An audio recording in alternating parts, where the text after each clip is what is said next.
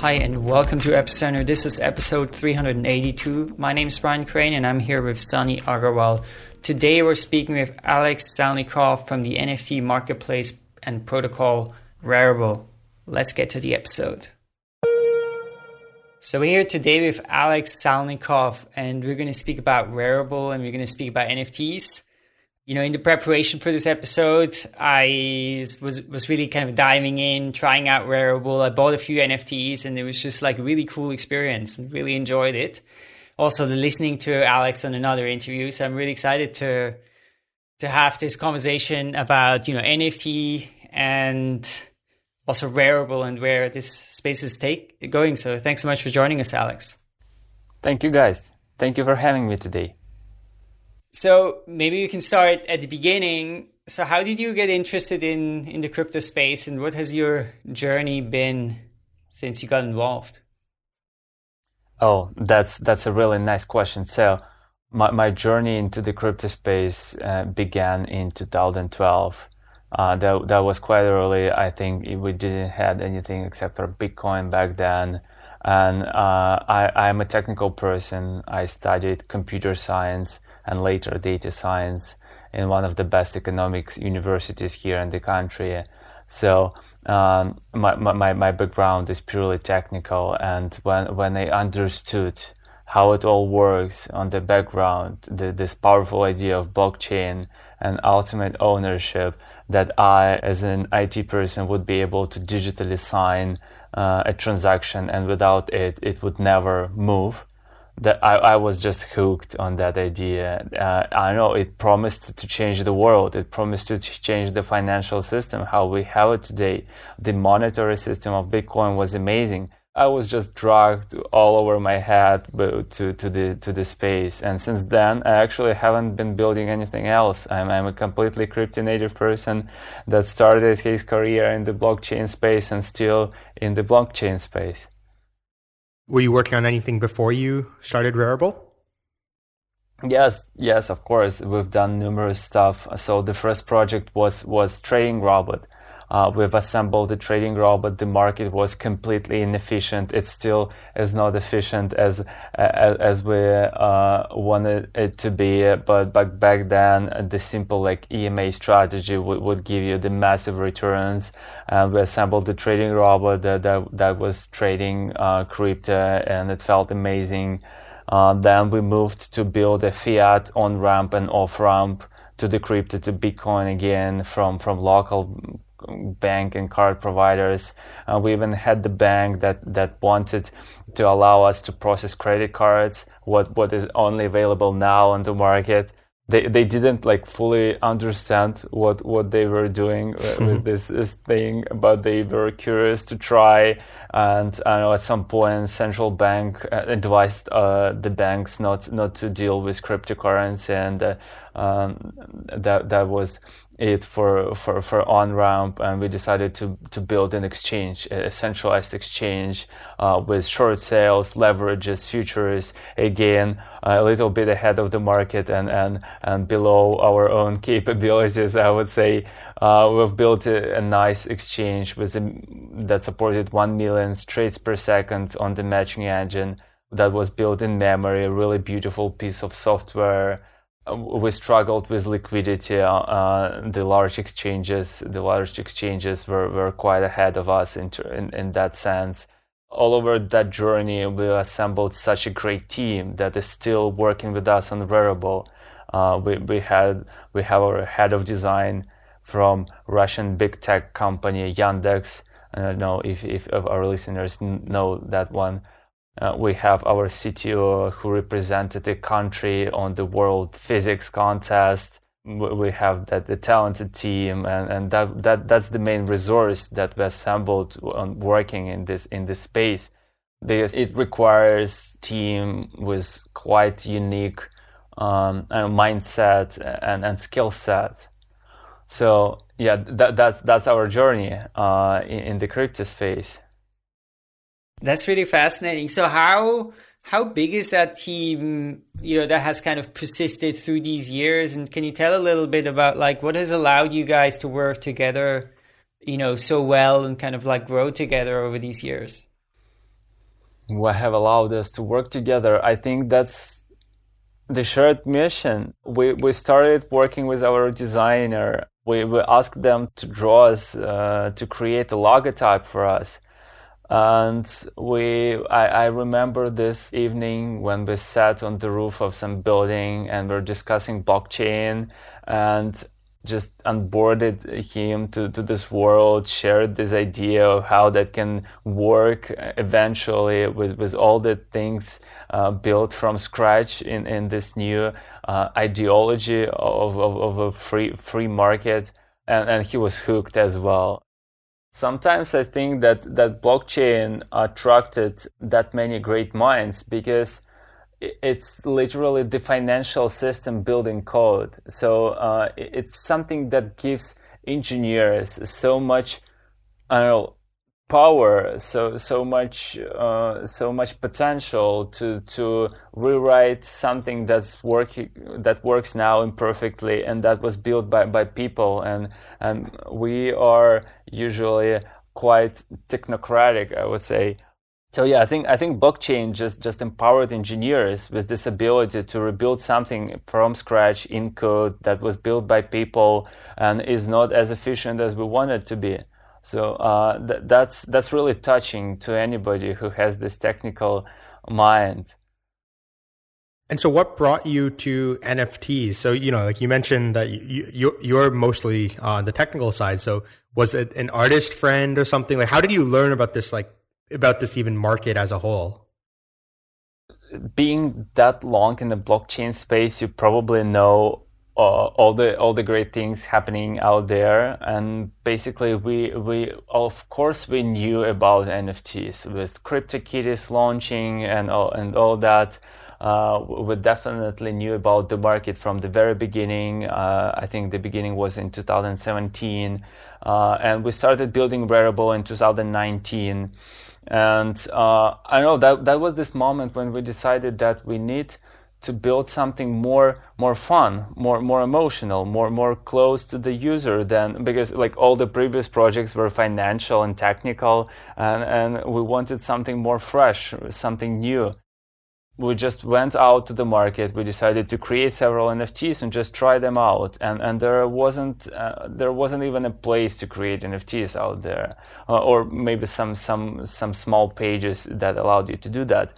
And we minted a couple NFTs and we flipped them inside the teams. I sold one to designer. He minted this visual skate deck with AR symbol. And that just felt right. I had this feeling that we can give all the users the same sense of ownership that we all had since the beginning, being in that cryptocurrency market. We all knew that our money is definitely our money, that nobody would be able to move them except for us making these transactions.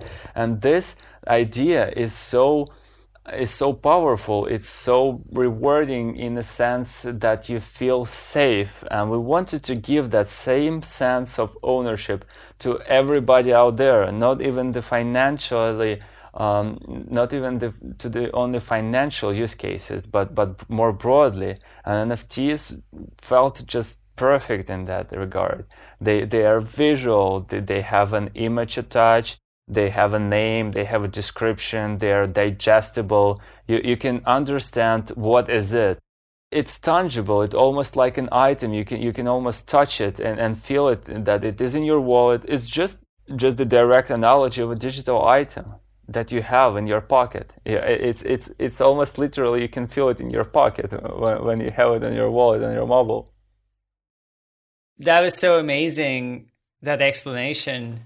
When I heard your podcast on the Zero Knowledge podcast, that was the thing that I also remembered the most vividly, was when you talked about this idea of ownership.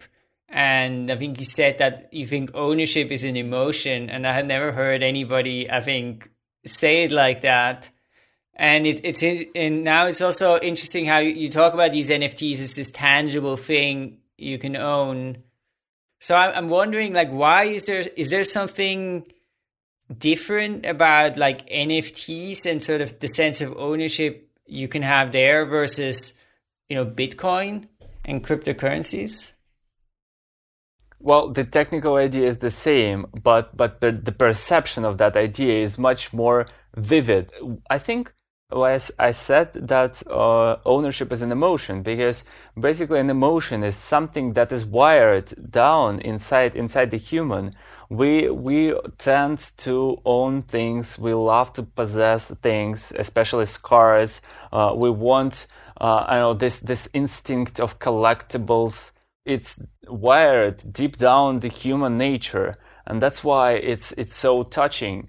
And when you add the picture, it crosses to the second instinct. It has much more this attachment, psychological attachment to the thing. That's why I onboarded a lot of people to blockchain, and almost any one of them wanted to have at least one Bitcoin. And it doesn't really matter how many Bitcoins you have, 0.1 or 0.2 or 1.5, but they all wanted to have just one, just because it's this psychological, again, behavioral, completely irrational thought that you want to have this thing and you want it to be yours as a whole. And NFT gives you this idea that it's so digestible. This digital item is yours, period. It's so simple. The first time I felt that ownership as emotion thing, I have a friend lives in Kentucky, and he has a 2,000 acre ranch or something there. I was asking him what's the point of having all this land? You don't even use it for anything. It's mostly just wooded and everything. He's like, I hear you, but sometimes when I'm just riding my thing, my golf cart through the land, it's that tree, that's my tree. That deer that's living there, that's my deer. And it's really interesting to see that as we are going to move now to more of this virtual digital world, that sense of ownership of physical land and the objects on it is going to translate to especially if we look at things like Decentraland and things like this, where it's digital land and digital objects that are living in these virtual worlds that we're going to start to inhabit. Exactly. This feeling is so ancient. And besides, you never truly own anything right now on the internet in the current model. I know probably the most reliably owned thing right now on the internet is the main name. You literally own it with a lot of legal support. All the other things, your Facebook page, your Spotify music library, they all are kind of not yours. You're renting them from these platforms, and they have too much control over it. And not that it's a really bad thing, but I know. Can you move your library from Spotify to Apple Music? So you had this vision of NFTs for since you started Rarible, which was over a year ago now, but then suddenly in the last 3 to 4 months, it seems the whole world has caught on to the vision. And so, what's driving this massive adoption of NFTs and especially using the Rarible platform today? Well, I think a lot of things came to that point, and I'd love to go back to the Rarible story a little bit to make sure that it's all in line, because when we first started Rarible, we didn't know. We knew that NFTs are great, but we didn't know which part of them is great. That's why we wanted to give our users ability to experiment on what will be the hot thing inside NFTs. We created this platform where there is no hint of what you are expected to create, and people started creating anything, some art objects or tickets, some charity collectibles. So there was a lot of ideas, and this crypto media, crypto art segment with music and videos and pictures really spiked, just because there is no such place on the internet right now to sell your digital content for this way, so that the new owner would be able to resell it.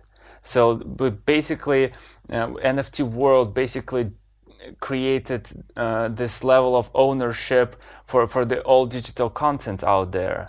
And this was so rewarding. And the platform was open. People started to mint. They started to referring their friends. We've put a lot of efforts into making it so easy to use. And I think that's the same idea that's driving the adoption right now. How about now every piece of content would have its owner, not just creator, and that ownership to be transferable and soldable. At some point we added multiple editions. We added royalties support. You can set up arbitrary number from 0 to 100% of this subsequent sales that would be downstream to you as a creator. This whole idea was so powerful, and pandemic definitely accelerated the situation. People started to look over the new concepts of how can they engage with the audience. And I think like from inside it feels kind of, it's not that space started to boom for the last 3 months. It was growing constantly on the behind, like exponentially, 2x months to months at least, and that feels slow from the beginning. It's like 1, 2, 5, 10, 100, and then I don't know. At some point there is an inflection point, and everybody's and this process comes from the undercover to be open, and people are all over it suddenly. I think NBA Top Shot definitely played a big role in bringing that space forward. The team behind the first NFTs ever, the first most popular NFTs ever, CryptoKitties, they created this game with credit card support, with this large IP rights holder NBA. That just unleashed this mass adoption. So I'm wondering if you could go in a little bit this idea of like ownership in the NFT context, because you said one thing I'm curious about here, like because you said you can like truly own an NFT. But then on the Rarible platforms, there's also this thing about, right, if you have like resales, maybe some percentage goes back to the original creator. So I'm wondering, like, how can you actually enforce that? And, if kind of people really control it, they can transfer ownership. How do you know what they paid? Or it's a great question. So the way it works right now, when you create an NFT, this percentage of royalties is backed in the asset, and it looks like just a number inside the asset. And basically any platform can decide whether to respect that royalty stream or not. Obviously, you can't enforce royalties payout on the transfer level. If I just transfer this item from one of my wallets to another, I don't originate the sale, and I don't pay anything, and I don't stream this royalty stream to anyone. So it's not really that enforceable, because you can always make this OTC trade by just taking somebody else's money and sending them this token directly. But in reality, a lot of platforms respect this royalty field and working together on respecting it more. People are boycotting platforms that say we won't do that. So there is like this self-regulation in the market. Everybody understands that empowering the creators that they created the item in the first place is important for the public space, for everybody here in the NFT and the NFT market. Just briefly on that, that's really fascinating, and I guess it almost is then more sort of a statement, right? That's like made by the artist when they create the NFT, and that's like intrinsically part of the NFT. Is like, I sort of demand or ask for on these resales that like, each time I get 10% or 25%. But would it be possible, and have you guys considered, the link between that and the actual legal right? Yes, that's just right question, I would say. So I think the closest analogy out there for the NFT market is that you're trading IP rights to something. you're saying that this digital item belongs to you, and digital item is mostly just an intellectual property over something. So, and when we see how the market works, we can almost feel that it recreates this IP market patterns. So sometimes people sell an NFT and they are totally okay with the new owner doing anything with it. They are okay, now you own this thing, you can print it, you can burn it, you can use the image or audio on the video, or the video however you want. Print it on the t-shirt and make some money over it. And they are completely free about it. On the other hand, there are artists that are saying, I want you to have non-exclusive right to that item, and you're free to use it the way you want, but I will be using it as well. And by the way, I don't want you to make any money out of using that image except for reselling the NFT itself, so you can't use it in any website or any commercial enterprise. So it really just a license, several types of licenses that inherently are built into that world. It's not yet public and explicit about the licenses, but I strongly believe that the market would adopt these licenses, and you would see that this NFT gives you specific rights over the content according with this big document saying every part of what you receive and what you don't receive. And we're working internally on one of those features to make sure that you will be able to do that. But I'm pretty sure that if you just say in the description what are the rights, that would be respected by legal authorities if there was ever a dispute. Ownership as emotion, I think that's something I've started to get a little bit recently, but I also always just felt that ownership usually implies certain capabilities, right? As the owner of something, I can do something that other people cannot. This is why a lot of the earlier NFT art, I was but I don't fully get it, right? I can see the GIF even if I'm not the owner.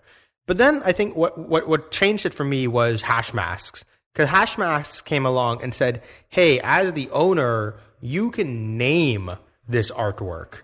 And to me, that was a big oh, wow, okay, this is ownership implies certain capabilities that non-owners do not have.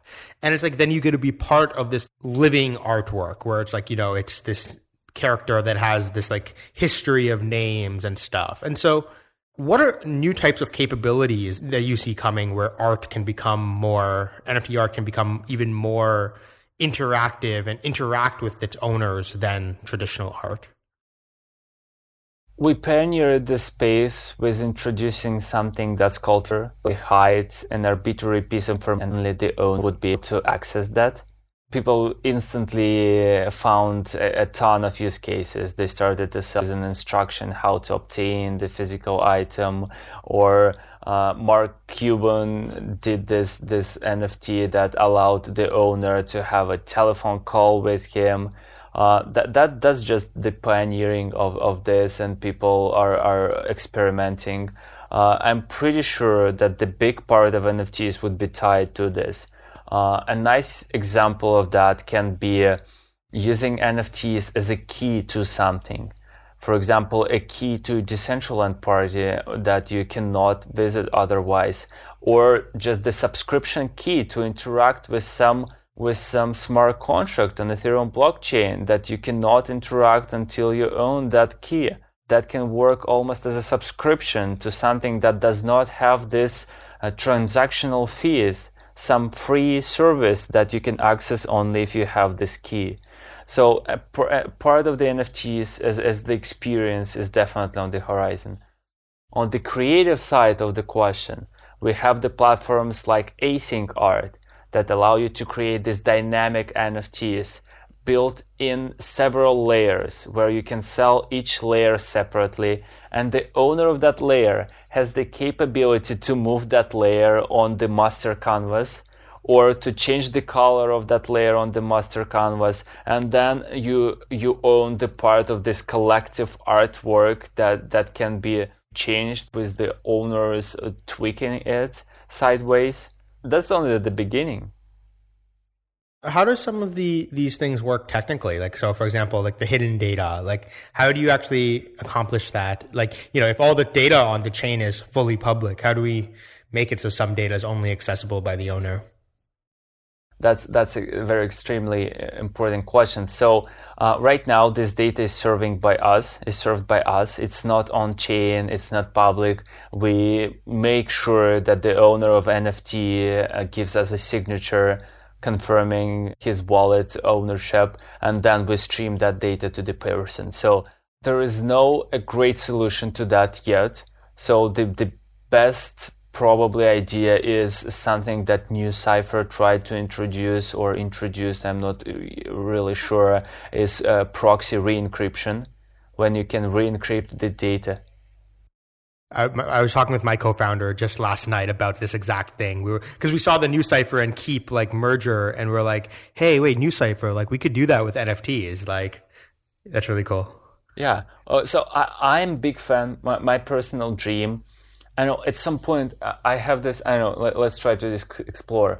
So I think the streaming of content is extremely powerful. So Spotify solved the piracy online because you can't really download the library arbitrarily. It's streamed to you one song at a time, so you can't literally access it faster than you can hear it. The same can apply to the NFT metadata. So it can be streamed only to the owner or to the owner of any other key NFT, and for this to work as this DRM basically for the decentralized world data. I think that's really powerful because right now with this all metadata being public, the economy is missing this access rights. You were completely right when you said that as an owner you should be able to do something, and if you are able to access something only if you're an owner, that's the most basic building block out there. I've been actually looking quite deeply into some of the NFT standards. One of the things that was a little bit concerning to me right now is like the amount of centralization that's happening within a lot of the NFT stuff. So like you guys mentioned, even like the data, hiding the data stuff, like, right now it's totally dependent on Verbal system. But, like you mentioned, ideally we want to move it to like NuCypher and stuff like that.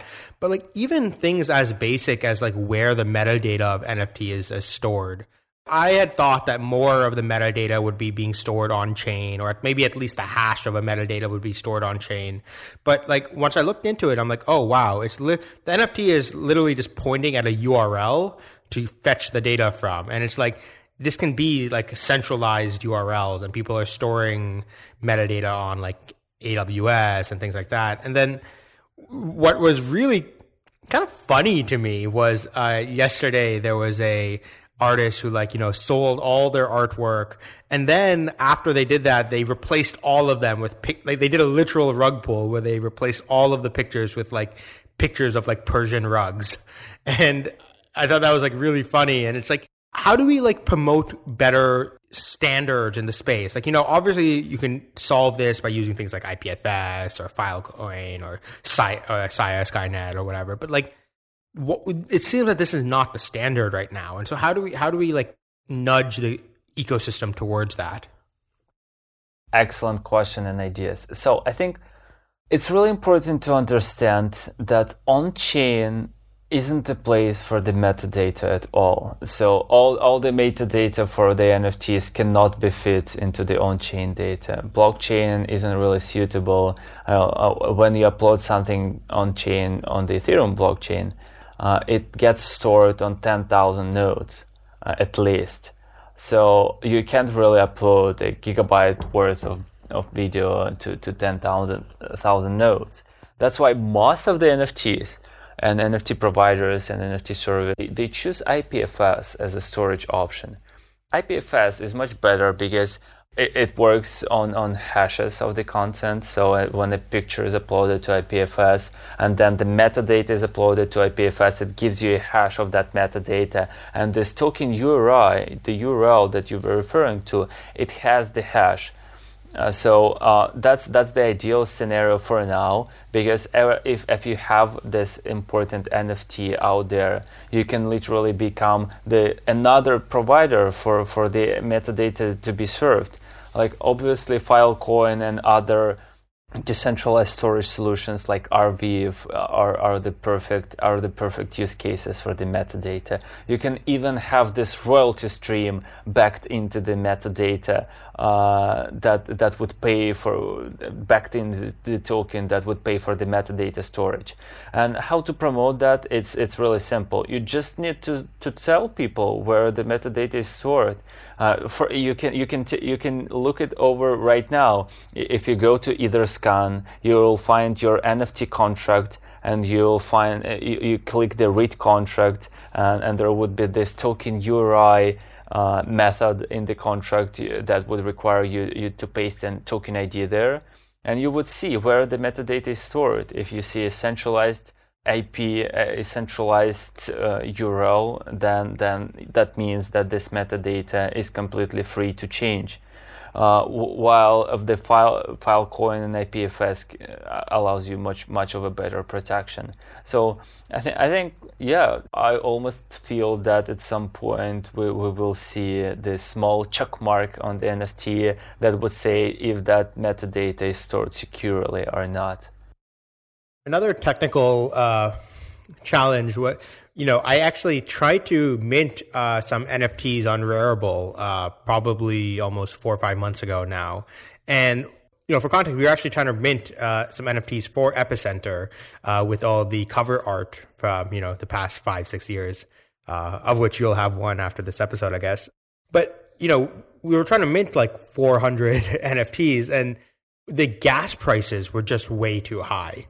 And I decided not to do the minting then. I was like, all right, let me wait a little bit until the gas prices go down. And lo and behold, that never happened. So now they're like 5x of what they were when I originally tried doing it.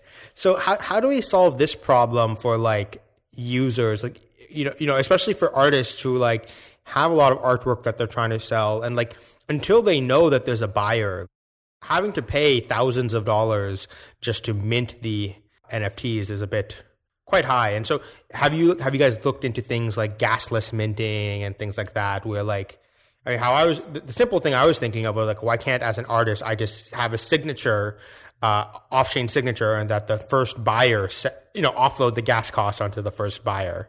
So what are some of the ways of doing this that you've been thinking about? Yeah, that's the most important problem in the whole Ethereum space right now, the gas prices. Obviously, again, the gas prices come from this understanding of the security. You're paying for your stuff to be stored on that many computers that you have the best security guarantees out there. And your idea about gasless minting is obviously on the table. Several marketplaces already implemented that, and we will implement that too in the future. But the ultimate solution would be, I think the market is moving towards a multi-chain world when NFTs would be able to freely move across different environments, being layer 1s and layer 2 solutions. You can start creating your NFT on something like Matic, and then if it gets really popular and expensive and you want to start using it as a collateral in some lending service on the Ethereum mainnet, you can move it across the bridge, and now it will be living on Ethereum. The same things happens with Flow. We have an enormous amount of requests about trading NBA Top Shot cards at some secondary marketplaces. So that's the real future for the NFTs. Luckily, we have this blazing fast layer 2s built on ZK rollups right now, such as Starkware or ZK Sync. They are the real future for the scalability of the blockchain. I think that point about like the gas fees are representative of the security you're getting from the network, and because you're paying for this to be stored on all these computers and all that. And so like, part of it is like, do the NFTs really need the same amount of security as the MakerDAO, for example? Like maybe not. And so what do you think about like the Dapper Labs approach, where like with the Flow blockchain, and like, do you think that we're going to see like a specialized blockchain that's like really focused on NFTs? Or do you think that like NFTs are going to start to sort of exist on all these like layer twos? And like, if the latter, then like, how do we deal with all this UX overhead of like dealing with NFTs on different chains? There's been all these like issues, concerns these days, which I don't quite fully understand, but people are like, oh, what if like you start double minting NFTs on different chains, and does that like destroy the scarcity benefits and all that? So how do you think about some of these things? Extremely valuable thoughts. So I think you're totally right by saying that NFTs do not need the same security guarantees as $100 million worth of tokens stored on Ethereum blockchain. So we'll definitely see, and we are already seeing this NFT tailored blockchain Flow. That's literally their thesis. One concern here is the securitization of the NFT market. What we see with the projects like NFTX that allow you to create funds for NFT, or projects like Upshot Protocol that allow you to price NFTs and understand how much do they cost in order to create a better lending systems, or any other solution that requires interoperability between financial services and NFT providers. So I think, to me, it feels like there will be two spaces, one of which will be blazing fast for this media NFTs, let's say where the new Facebook, the new social network built on NFT thesis would be. And the second, where this financialized NFTs that work as an asset class would be stored and operating. Probably that would be in some environment where DeFi market would go. And with moving across these environments, you're again extremely right about the double minting and stuff. It's much more hard to move an NFT across the bridge than any other ERC20 token, because you need to move the contract. And what if there was no contract like that on another network? So ultimately, there will be always the origin network for the NFT and an origin network for some contract of NFT. And so far, it looks like you will be only able to mint an NFT inside a specific collection only on its origin.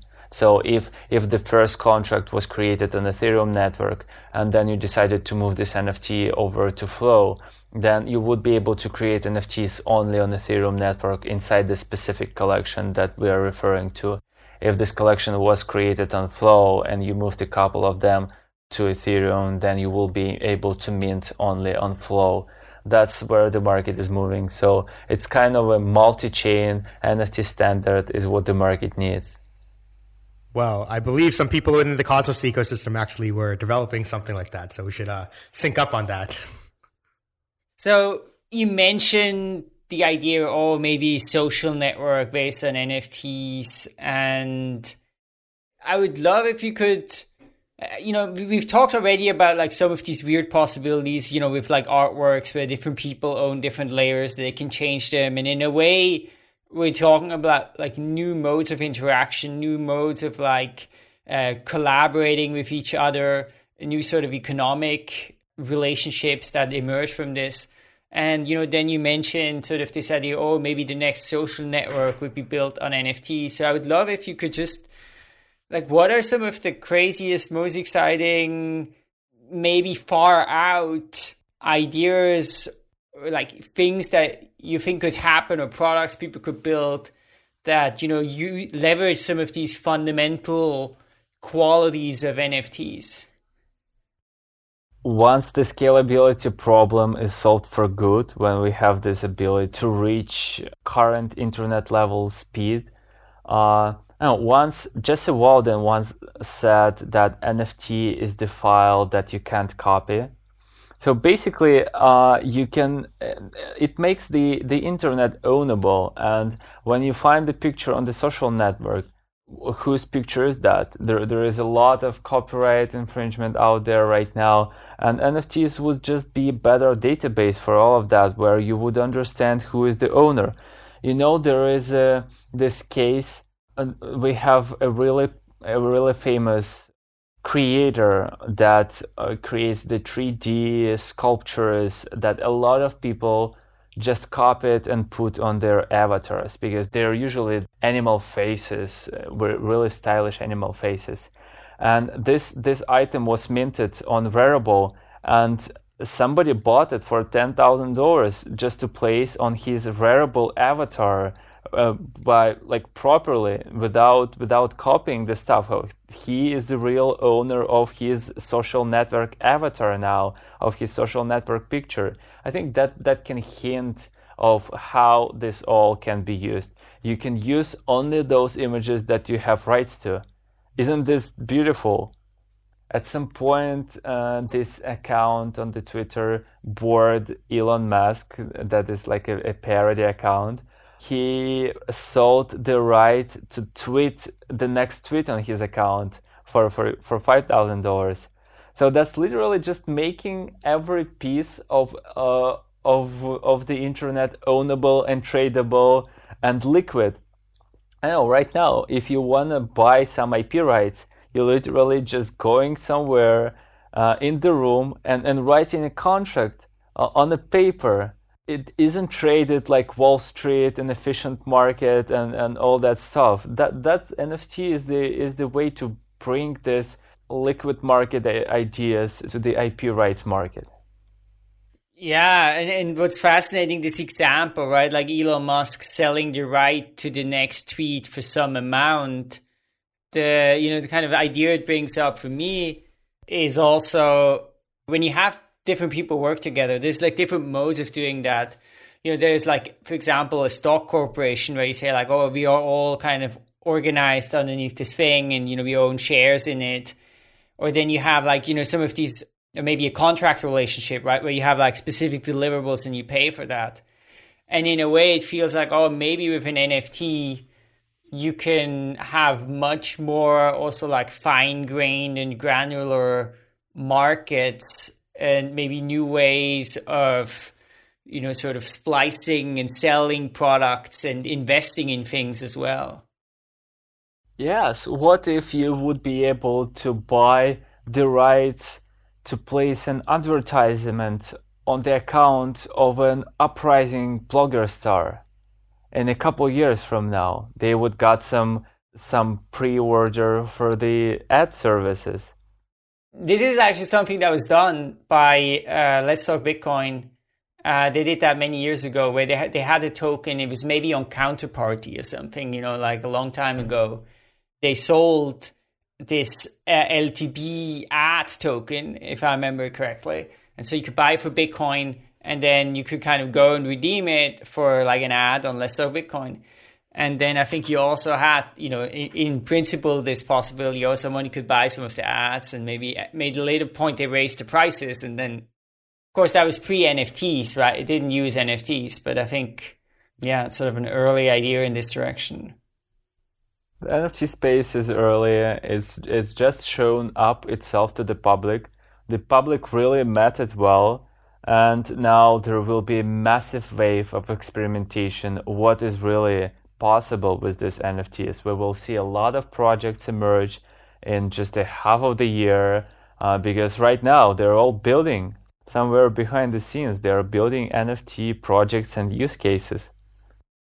So what do you see as the roadmap for Rarible as a marketplace? Do you intend it to focus, currently it seems to be mostly focused on the digital art marketplace, but do you also, is the idea for Rarible to specialize and become the platform for digital art, or is it also to go into these other types of NFTs? Eventually even DeFi will have to issue NFTs, insurance products or ENS names and stuff. Thank you for asking that. So I think one of the really great points in Rarible history was launching the liquidity mining program, when we basically kickstarted the marketplace business by rewarding people with the rights to control the platform. That's a really powerful idea that creates a positive feedback loop. People came for the token and stayed for the product. We are basically expanding in that direction. We are doing the progressive decentralization. We're launching the DAO with an actual budget that would be controlling the Rarible protocol and moving towards a protocol business that would be a horizontal protocol with all the liquidity of the NFT captured in one place. Imagine, you can think about it as NFT Uniswap. So all the businesses that would be using NFTs, NFT issuers, NFT insurance, as you said it, the NFT lending services, they all need the single place to make sure that this NFT is exchangeable, to understand the price of the NFT, to understand that you can sell that NFT in the protocol without touching the Rarible website. This is the future. This is the future goals for Rarible. Right now we see this market diverge. Back then, half of the year ago, every issuance platform that allow you to issue crypto art had its own marketplace. Right now we see that it's really hard to grow a marketplace because there is this chicken and egg problem. Buyers go where the sellers go where the buyers are. So this liquidity problem for the upcoming NFT projects is a really large pain, and we intend to solve this with a protocol that would allow them to interact with the marketplaces just only on the protocol level, protocol to protocol interaction. Imagine that you issued an NFT in the same transaction, it was automatically placed on the auction somewhere on Rarible, and Rarible is the largest front end that has now over the 500,000 eyes looking at it over the last month. It would be serving as a large distribution channel for all the stuff created and pushed to the protocol. Or you can go the other way around and you have a mobile wallet. You have a mobile app that can serve as a storefront for the protocol. The same way like MetaMask is doing now. It's serving the ERC20 trading to all its clients while interacting with on-chain protocols. And this protocol's idea that basically emerged in the Ethereum ecosystem is extremely powerful.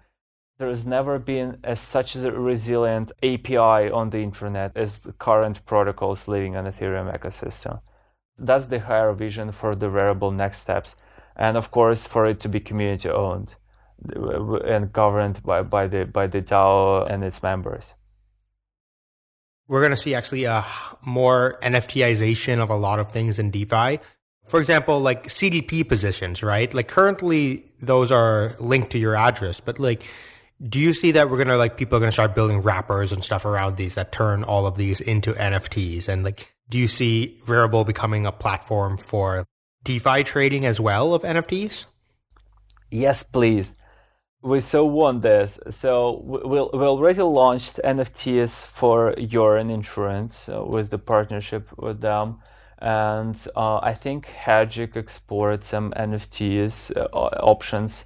Actually, wrapping a CDP inside NFT was already done by the Project One Hub on the Ethereum ETH London hackathon.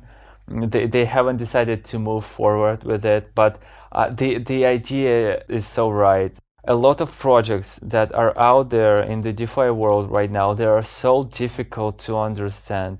This YCRV BTC pool, right?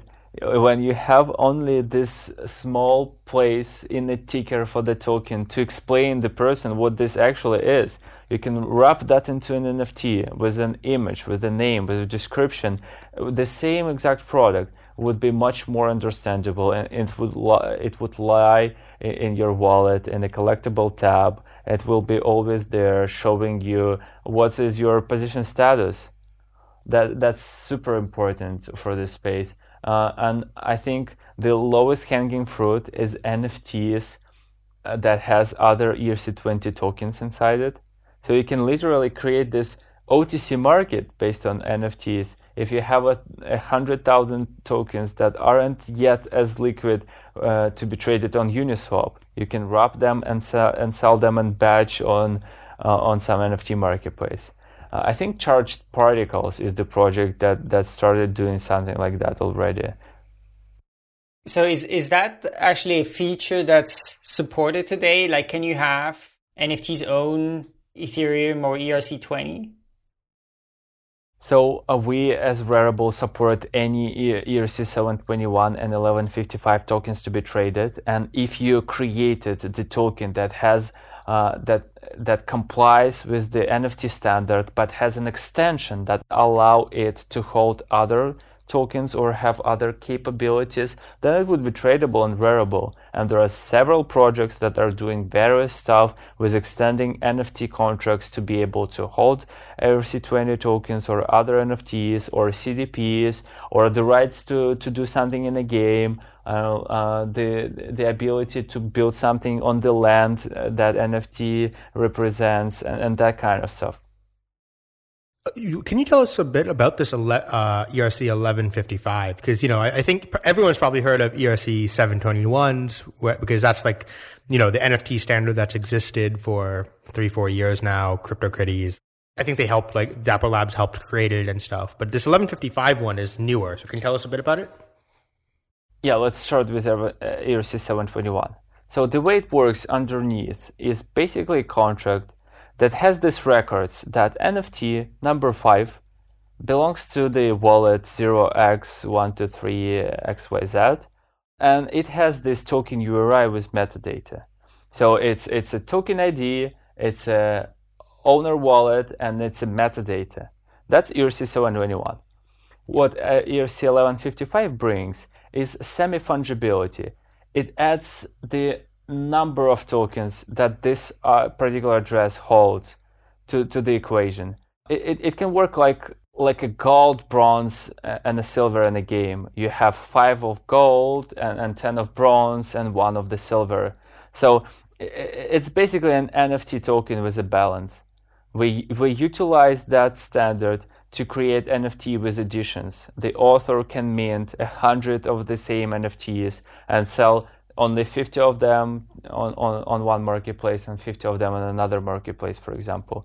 That's arguably makes NFTs, 1155 NFTs, on the same level as ERC20 NFTs, because you can actually do everything with 1155 NFTs that you could do with ERC20. So when I was buying this art, right, there was like different editions, right? So 1, 2, 3. So an artist could say, "Oh, I make this artwork," and either they sell it just to one person, or they could say, "Oh, I'm creating 3 of it and 5 of it," and then those tokens, they are then fungible underneath. There's no, for example, like ordering of them. Yes, exactly right. There is no ordering of them. All of them are the same. That's actually funny that not all blockchains have this ability to create semi-fungible NFTs. For example, on the Flow blockchain, when you have 100 of NFTs devoted to a specific player, they are all different. They have ordering and they have unique IDs and numbers. And that resulted in the funny cases when the NFT number 7 for the player number 7 costs much more than the same other NFTs with other IDs. You talked before about Uniswap and then the idea of Rarible being something like Uniswap, where you have this kind of, very widely integrated token exchange standard. Can you talk a little bit about like what are the challenges around, liquidity and trading and markets with NFTs, right? Because there's something very different with like, Bitcoin and Ethereum, and you have this like huge supply and order book exchanges. I guess that kind of stuff doesn't work for NFTs, no? Yeah, so the biggest invention of the DeFi world and Uniswap and other trading venues is the notion of AMM, automated market making, when you can supply some parts of the product, supply tokens in a pool. This supply would be used as an extra liquidity for everybody who comes to trade. That single invention allowed exchanges to get rid of the order book. Uniswap doesn't have an order book underneath. All the previous exchanges, all the previous DEXs, like either Delta or something like this, that were order book based, basically were deemed obsolete on this event. Because this massive liquidity on Uniswap allow you to swap $1 million with the minimum slippage right now. That was the biggest invention for the DeFi world for fungible tokens. And the same invention isn't really working for NFTs. NFTs are singular by nature. They all are different, and you need to have an actual separate order book for each NFT out there. If this is a one-of-one NFT, you can only have bids for $5, $10, and $100 and $1,000 for that NFT, and that would be all of it. So we are dealing with a massive number of different order books, and each order creation or deletion would cost you gas prices, and this is a challenging world. So I think these are the first challenges that we will encounter, and I believe this adds another level of fractionalization when NFTs start to live on different layer 1s and layer 2s, and they start moving across these environments. So the markets aren't moving with them. The order books stay on the exchange where they were created. This all is this fractionalized world of a lot of people want to buy and sell different NFTs, and you kind of have to glue this together to capture this liquidity, to make sure that if you bought an NFT, you can sell it even with a cheaper price, but you can do it. That's the biggest challenge out there. And so, we mentioned, you mentioned briefly earlier about the liquidity or the yield farming that you guys did with Rarible, with the Rari token. So maybe we can talk a little bit about that. So, what was the goal of the Rari token, and how did you guys choose to distribute it, and why did you choose it to do it that way? The marketplace business is a really fun and rewarding business because it kind of works as self-perpetuating. Once you have clients, they bring more clients, and again, as I was saying, buyers go where the sellers are, and sellers go where the buyers are. That's one of the oldest business model aggregation places out there. We had marketplaces from the ancient times, and all the marketplaces have this cold start problem when initially you have none of the buyers and none of the sellers, and you need to grow the marketplace. If the first buyers come, they have no goods to buy, and when the first sellers come, they have no buyers to buy their goods. So this is what makes the marketplace business extremely hard. And we experienced the same thing at Rarible. When we started, the initial growth was very slow. We were growing several times per month, but it still felt very slow. We started in November, and over the next 7 months of building the marketplace, in May we had this huge spike that resulted in $30,000 worth of NFT traded on the platform. Now we're doing $1 million daily, and that was a huge spike in May. So over the 7 months, we've been able to acquire only that amount of liquidity. So we decided to add some gas to that market and created this governance token that gives you rights to control the platform, and started rewarding people directly for their activity on the marketplace. So we are distributing 75,000 Rari tokens since the July 13, the day of the token launch, every week, proportionally to the volume of that buyers and sellers did. So 37 and 5,000 tokens go to all the buyers who made the volume over a week, and the same number go to all the sellers who made the volume over the week. So basically, that creates this extra level of competition, that if there is a low week with a low trading volume, you kind of want to be in that week because you would receive the higher portion of the weekly distribution. And this been so great. This worked so great for the platform. Last week we distributed $2.5 million worth of reward to all the buyers and sellers. This what really adds some fuel to the marketplace, and this is the liquidity mining program that we're talking about. I don't think any other marketplaces in Web 2.0 world ever done something like this. How do you prevent like wash trading just to earn Rari tokens? Long story short, it's hard, and that's probably one of the successes of the platform. So we analyzed that activity inside the team internally with the special attitude. We're looking at a lot of parameters, like where did your funds came from, who have you interacted on the platform, who have you interacted before the platform, who are your buyers and sellers, how many of them are verified. All that stuff is extremely important. And we have this multi-layer system when we can withhold some reward, and then the person can claim that it was withheld wrongfully, and they can give us the proof of the legitimacy. That's been a complicated system that we developed over fighting this, and so far that works. It's all what I can say. It's not perfect. There is some amount of people trying to game the system, but we're constantly fighting with them.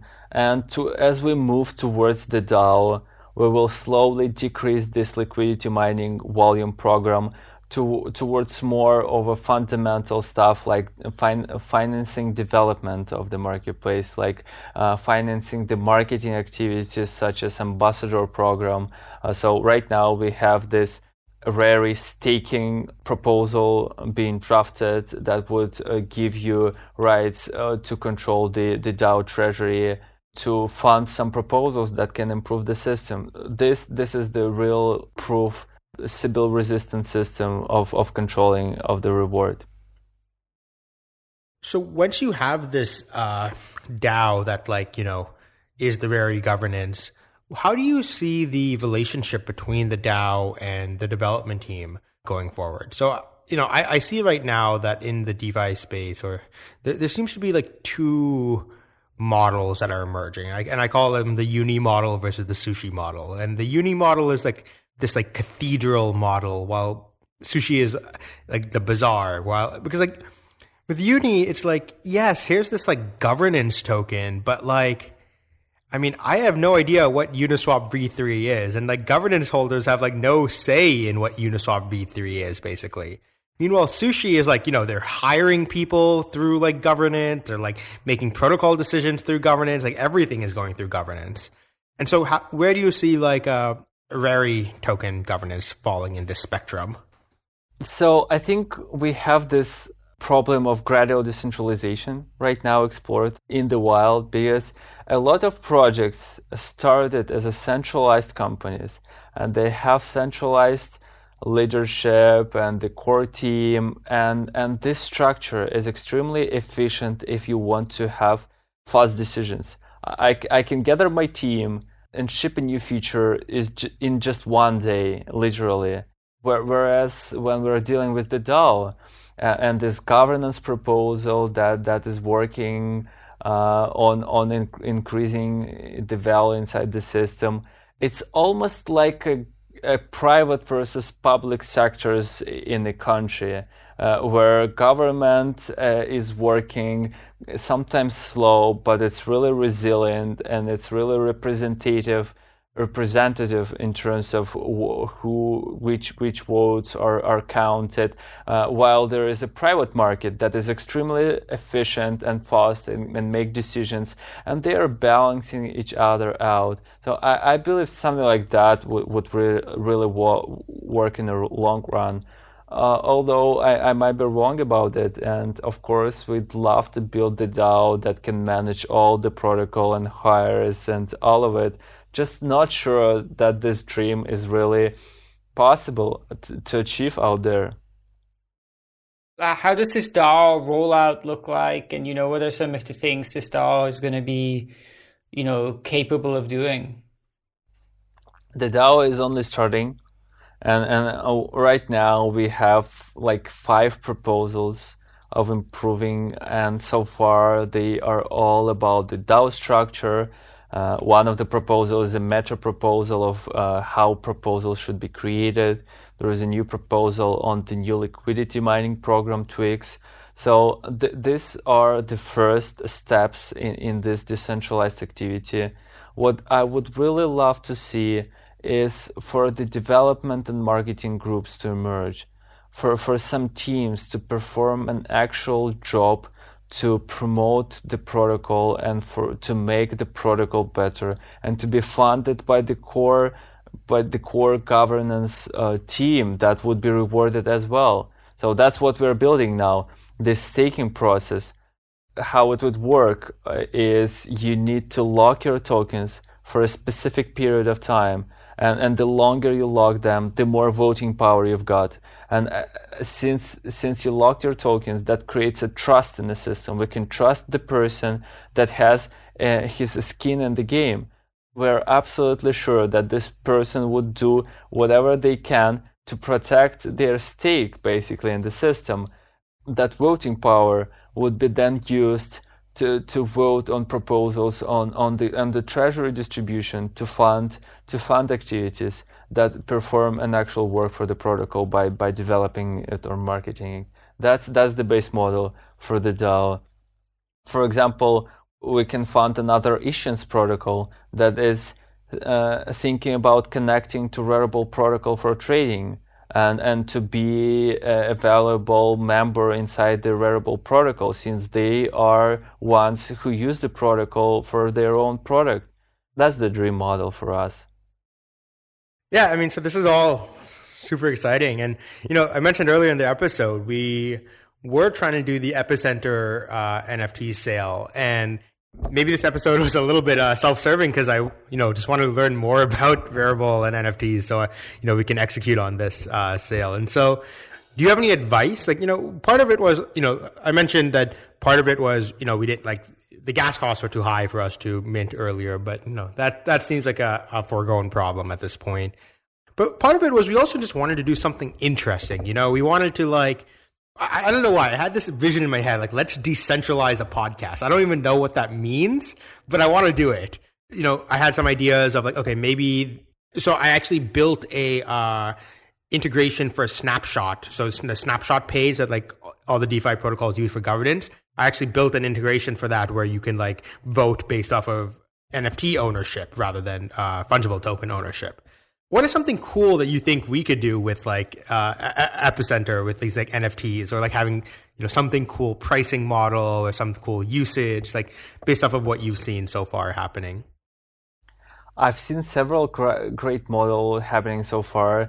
As you speak about tokenizing some Epicenter episodes, I instantly had this thought about making a game over it, when people when founders can be assembled in teams that can play football like SoRare does with NFTs, or that can play businesses, SushiSwap versus Uniswap.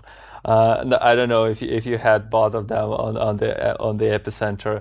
So I think not the real advice, but the best what I can say is to be innovative in terms of the use cases.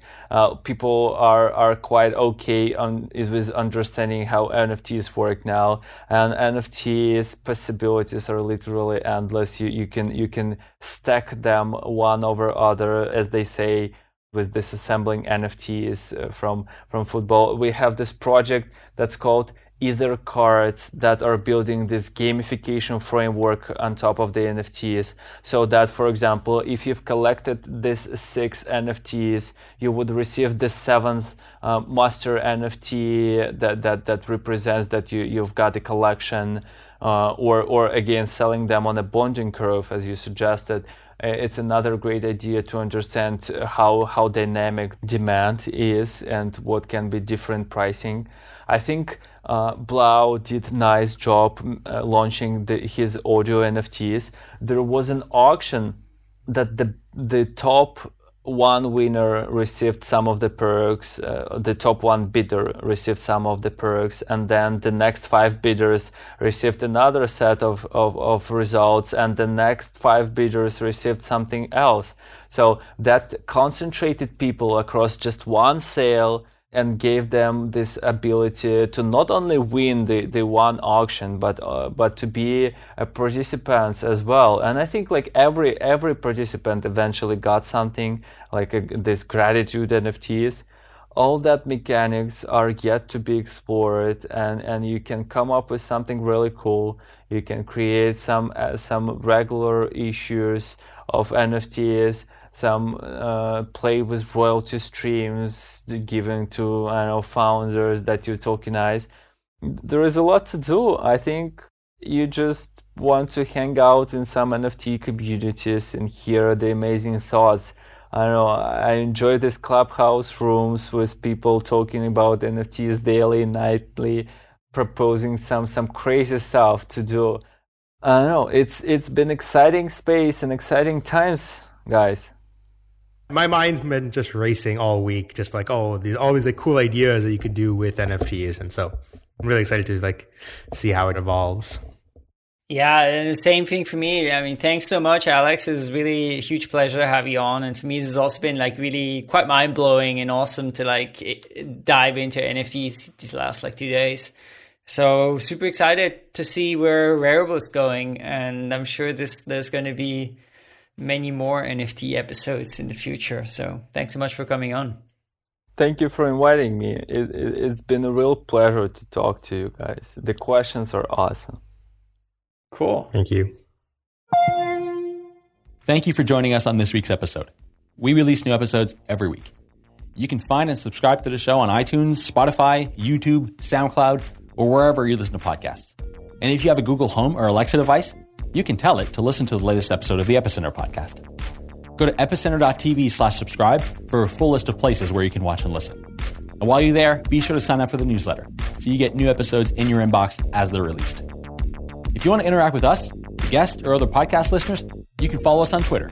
And please leave us a review on iTunes. It helps people find the show, and we're always happy to read them. So thanks so much, and we look forward to being back next week.